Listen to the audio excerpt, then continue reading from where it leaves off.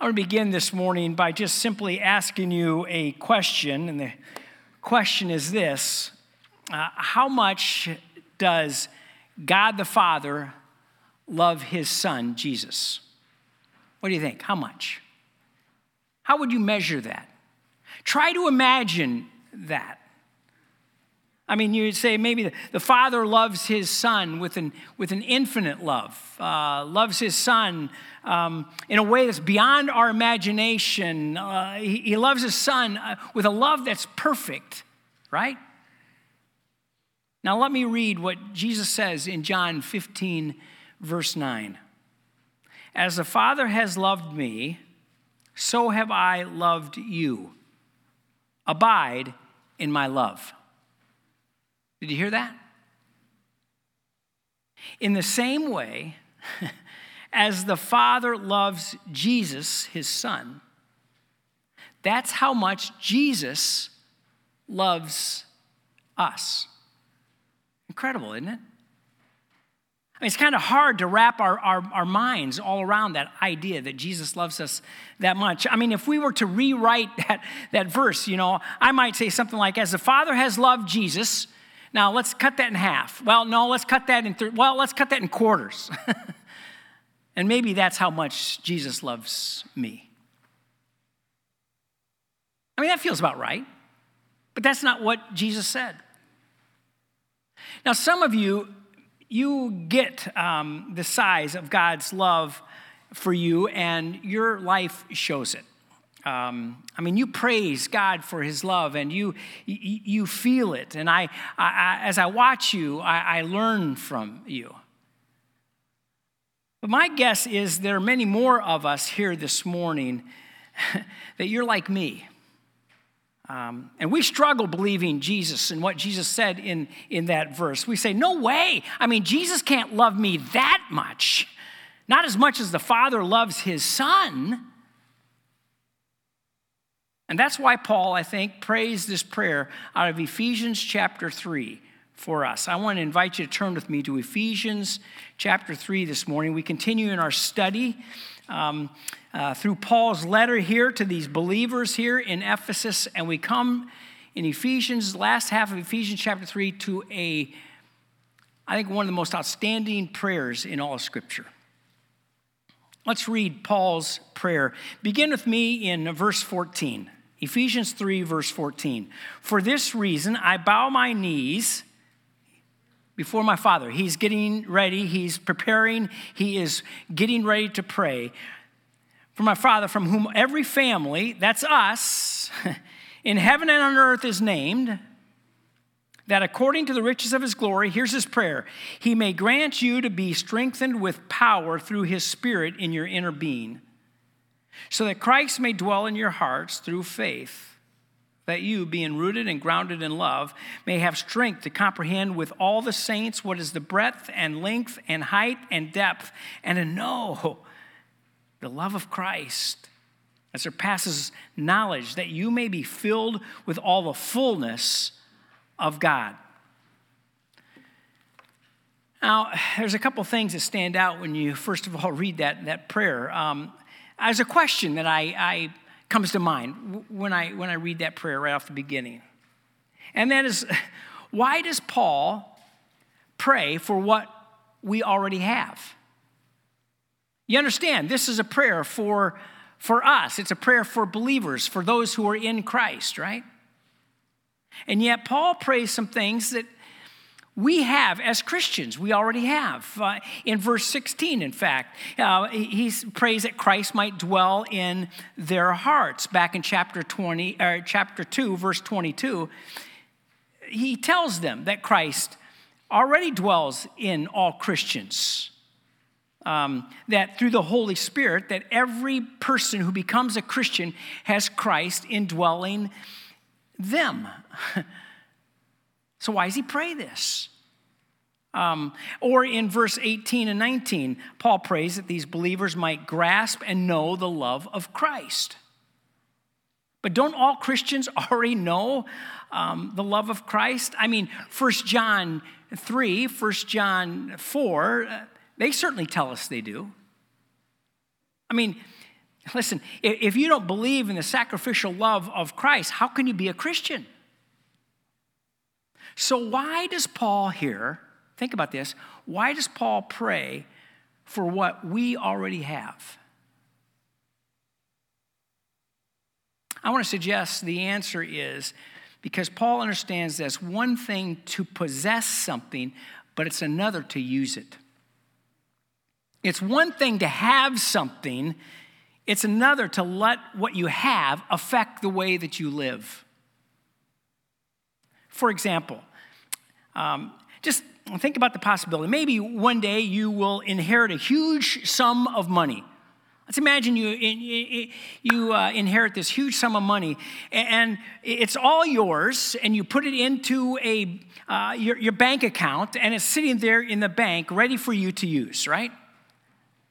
And yet maybe on a specific night, because you forgot your wallet at home and you don't have any credit cards or your ATM card or any cash with you, you may find yourself cold and as hungry as if that money isn't yours. I mean, it's legally yours, right? It's there in the bank for you. But experientially and practically, it's not. Although you possess it, at that moment, it's not affecting the way that you live. See, I think that's what Paul's referring to here. Paul is praying fervently that these believers, that they might get what they already have, because evidently what they have is not affecting their lives. And I got to tell you, I think that's most of us. For so many of us, we're not being shaped by what is already ours. And that's why Paul can pray this prayer for us, why he can pray this prayer for the believer. And I want you to notice something else in this prayer. Another observation is the fact that, did you see that Paul doesn't say anything here about anyone's praying for anyone's physical or financial needs? Do you notice that? Why not? I mean, certainly people in the first century, I mean, they faced all sorts of danger. I mean, from illnesses to persecution. Having food for the next day was a challenge for them, as was just making a living. Life was anything but easy in Paul's day. And yet not once in this prayer does Paul mention any of these needs. See, you and I think, we believe that our big problems are those problems we have in the physical area or the financial area of our lives. Or maybe there's an issue in your marriage or a struggle with your children. And we think those are our big needs, and so we pray for them. But Paul says, yes, those are needs, and certainly you should pray for them. But they're not your biggest need. So what's your biggest need? What's our biggest need? I mean, what does Paul pray for here? He makes 3 requests. John Stott compares it to a prayer staircase, and I like that. Because there's a progression in this prayer. Paul's prayer builds.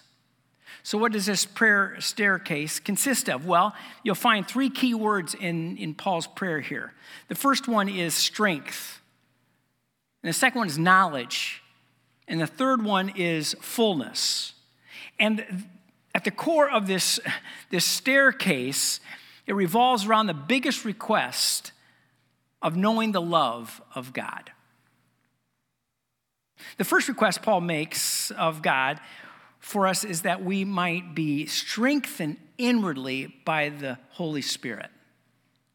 Do you notice in this passage that Paul is dealing with the heart? He's dealing with the inner person. I mean, look with me, starting in verse 16. Look what he says here. That according to the riches of his glory, he may grant you to be strengthened with power through his Spirit in your inner being, so that Christ may dwell in your hearts through faith.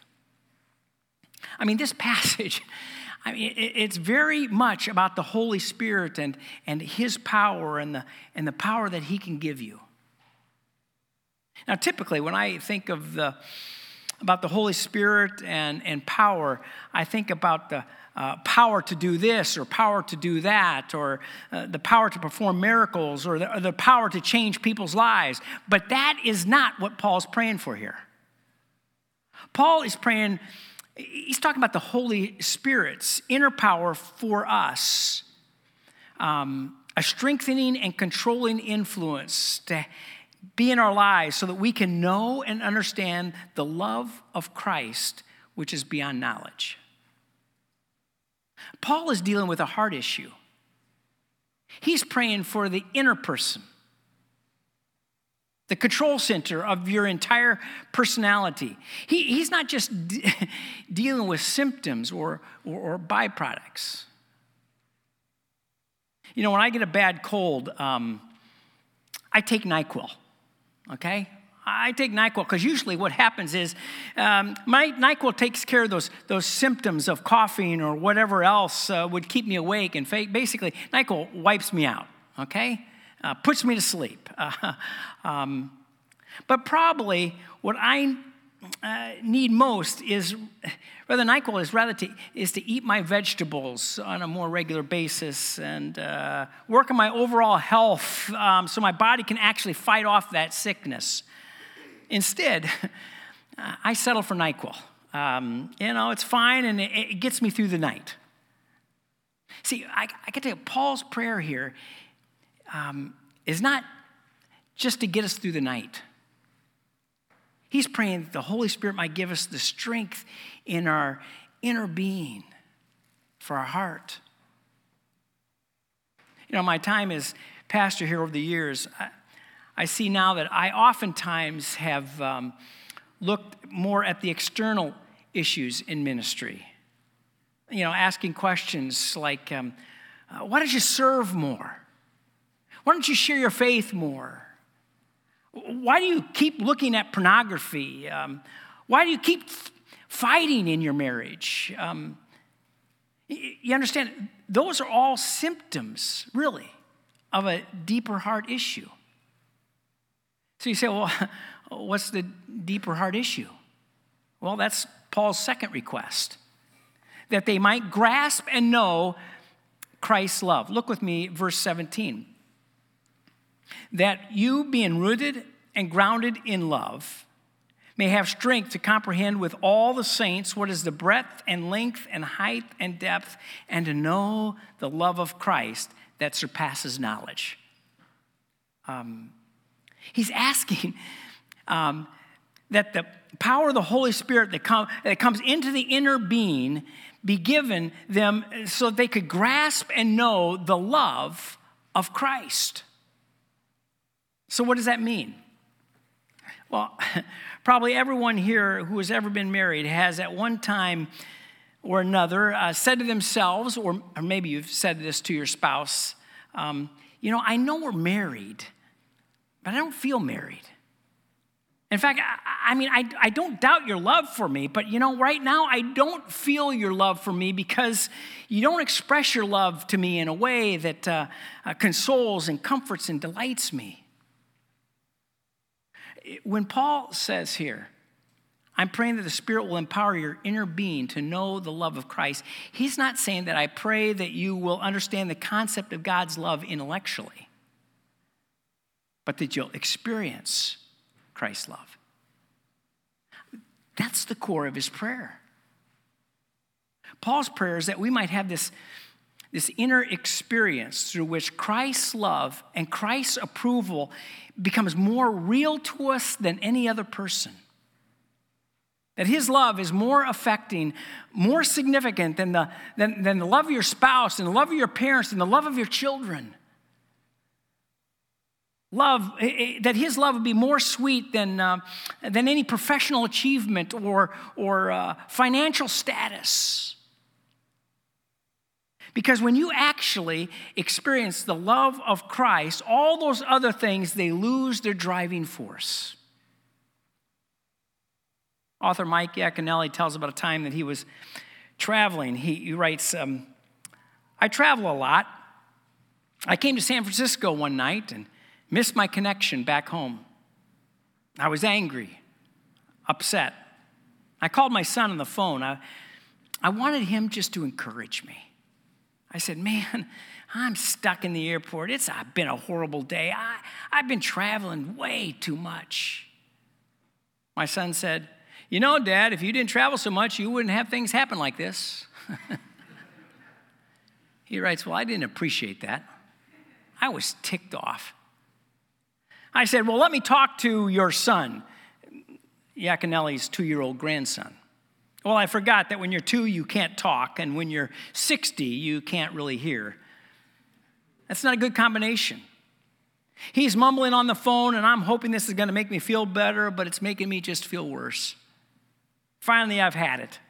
I hear the phone drop onto the floor. Now I hear the kids playing. I'm stuck in the airport. I am having this miserable experience. I'm furious and angry when all of a sudden I hear crystal clear over the phone, I love you, Grandpa.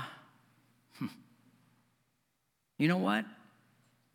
All my anxiety, everything went out the window.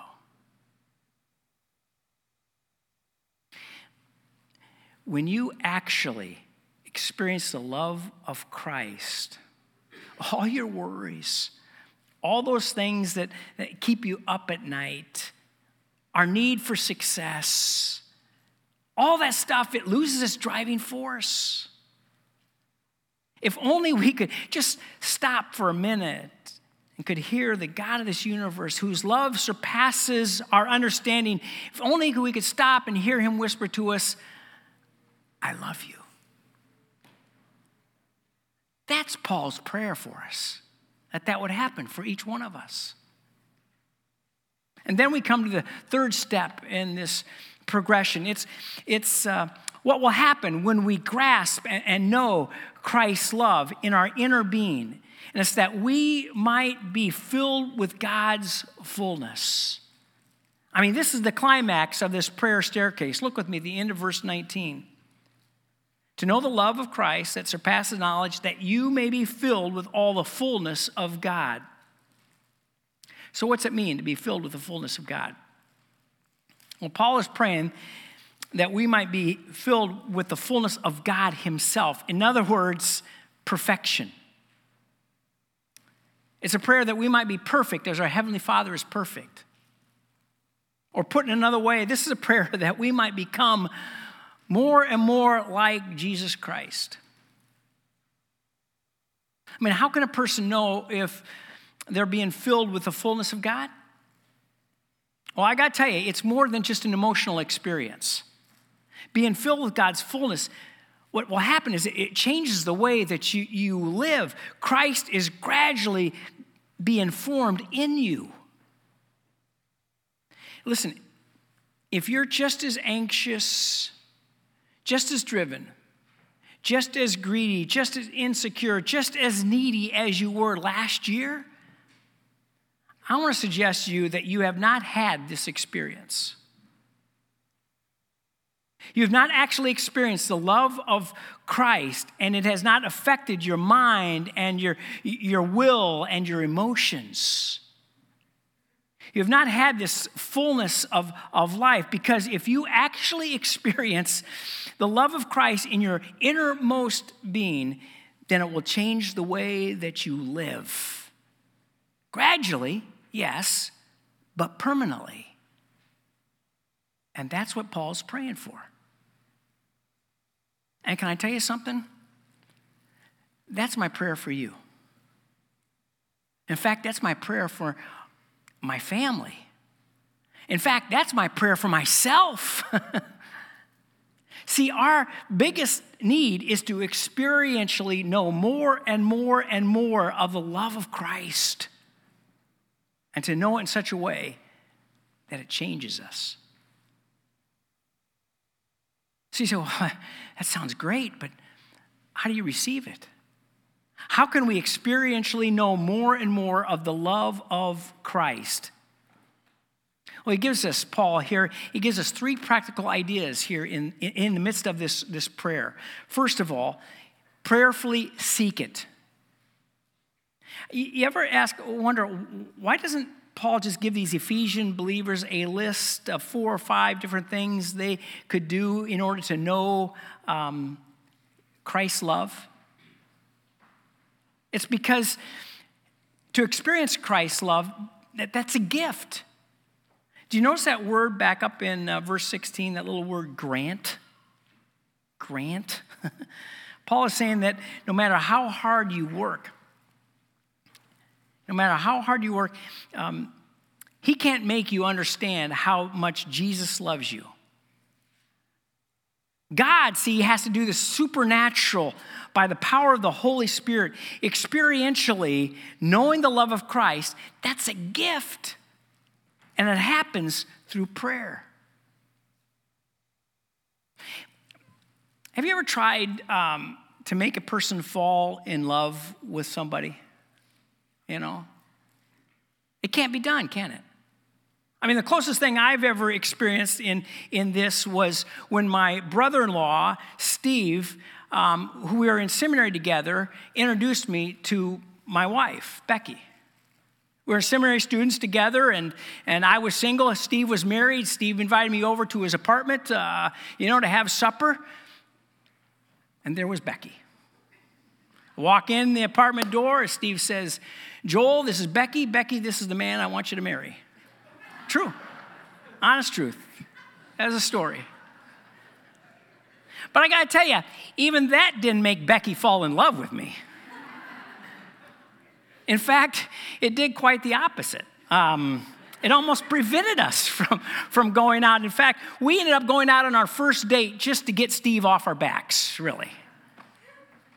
Listen, you can't make another person fall in love with another person. That's what Paul is saying here. I can't make you fall in love with Jesus. I can make an introduction. You can walk in the room and I can tell you all about who God is, that he's the creator of the world. He's the only one who matters, that he loves you, that he's crazy about you. In fact, even when you were a sinner, that he went to the cross and died for you. And after all of that explanation, that introduction, you might respond, that's good. See, I can make the introduction to God, and you might even accept it intellectually, but nothing will happen inside of you until, as Paul says, the Holy Spirit gives you a strength to experientially know the love of Christ that surpasses knowledge. And then you can say, "Oh, he loves us. I get it." And when that happens, the pull of this world will lose its force. And so, listen, I pray this for you. That you would experience the incredible love of Christ and that you would love God more than you love your sin. So I suggest prayerfully seek Christ's love. Second, aggressively wrestle for it. In verse 18, Paul uses the very kind of a unique word here. The ESV has it translated comprehend. The NIV translates it grasp. Literally, the word means to overtake someone and wrestle them to the ground to rob them. Corporately, it means to overtake and plunder a city. Now, listen, Paul is not telling us that we are to wrestle God to the ground and rob him, but rather we are to wrestle to the ground the doctrines of God and to rob them of their truths. For example, go back to that verse I quoted at the very beginning of this sermon, John 15:9. "As the Father has loved me, so have I loved you. Abide in my love," Jesus said. I mean, you can read that like I have, many times, and then you can just move on. But knowing that Jesus loves you intellectually, that's not enough. We need to aggressively wrestle with that verse. I mean, what does that look like? What's that mean? that Christ loves me as the Father loves him. We need to meditate that. Let the riches of that verse just sink in and change how you live. We need to prayerfully seek Christ's love. We need to aggressively wrestle for Christ's love. And third, we need to get in community to experience Christ's love. Do you notice that little phrase in verse 18? It says, with all the saints. With all the saints. See, the best way to experience the love of Christ is not in isolation. It's not. It's not going up to the lake and just sitting there and getting off by yourself and meditating. No, the best way to experience the love of God is with all of the saints. Sitting down with others, studying the text together, and then putting it into practice. I mean, that's the great thing about this happening right here this morning, this corporate worship. Together, we get to talk about Christ's love, and we can wrestle with a text together. Listen, we put this booklet together, this booklet on Ephesians, and we've been encouraging you to go through that with a small group, get connected somewhere. You need to be connected. You have to be part of the community. You have to be part of the church, all the saints. See, your biggest need, my biggest need, is to experientially know the love of Christ, and not just once, but over and over and over again. And so to help us out, I think what Paul does to get us started here, he pushes us to consider the love of Christ in all of its dimensions, its breadth and its length and its height and its depth. Do you know anything about the breadth of the love of Christ? The book of Revelation, passage we read just a moment ago in service, tells us in the last day we will sing to the Lamb of Christ. And that song will include the words, "Worthy are you to take the scroll and to open its seals, for you were slain, and by your blood you have ransomed people for God." Listen to this, from every tribe, language, people, and nation. Pause for a moment. Let's wrestle with those words of that song. From every tribe, every language, every people, every nation. Friends, listen, when you believe Jesus Christ died for you, that truth changes you. And it doesn't matter the century that you were born in, or the culture, or the race, or the language, no matter the class. Do you know the breadth of Christ's love? Do you know the length of Christ's love? Ever thought about that? Revelation 13:8 tells us that Jesus Christ was slain before the foundation of the world. What's that mean? It means that in the depth of time, he decided to lose everything to save us. And nothing stopped him. Endless centuries went by, and he came. And then he was betrayed, and then he was deserted and mocked and rejected, and he stayed on that cross because of his love for us. He stayed. And listen, billions of years from now, we will continue to enjoy his love. Have you ever considered the length of the love of Christ? Do you know the height of Christ's love? In Jesus' prayer in John 17, he says, "Father, I'm giving myself to save them, so I can give them the glory you and I had together before the foundation of the world." Amazing. He's saying, I'm doing all of this so that I can bring them, you and I, up to the pinnacle with him, so I can give them the glory that the Godhead had before all of creation. Now listen, in reality, I don't know what that's going to look like. I don't know what that means. Don't email me and ask me, what does that mean? Because I don't know. But just wrestling with it will give you a nosebleed, won't it? It's the height of the love of Christ. Have you seen the depth of Jesus' love? How about Philippians chapter 2? Though he was in the form of God, he did not count equality with God a thing to be grasped, but emptied himself. In other words, because of his love for us,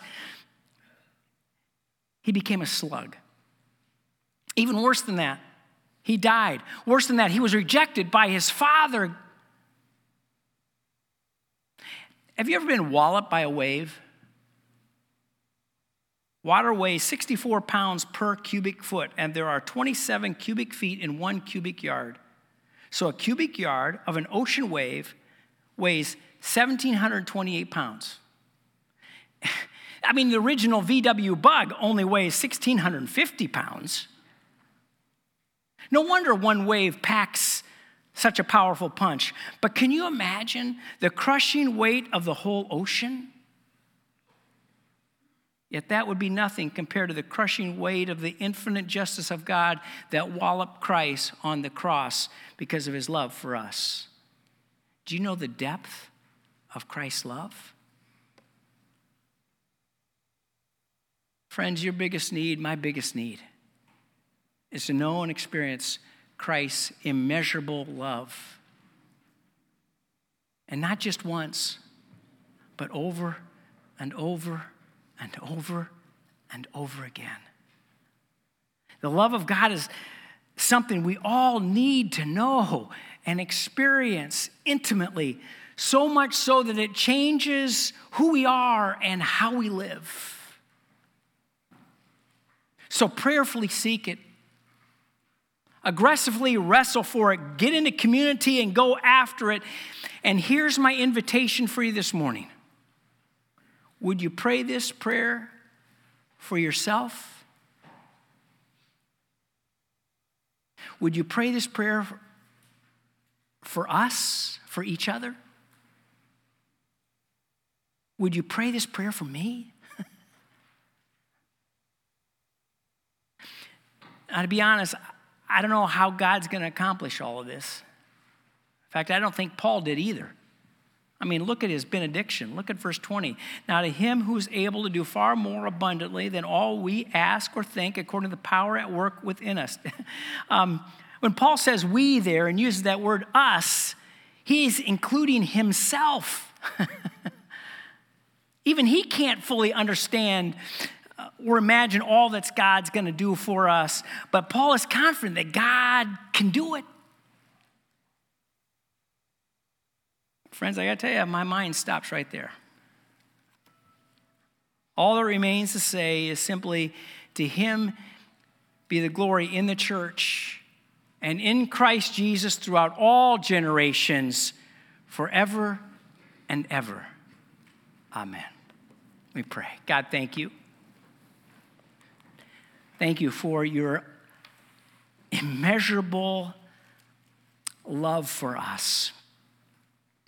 And God, I pray for each person that hears my voice this morning, that knows you, that is in the family, that God, we might experience more and more, know more intimately, more and more of your love each day. So that, God, we might be changed. We don't know how you're going to do this, Lord, but we're confident that you will. We commit ourselves to following you in your Son's precious name. Amen.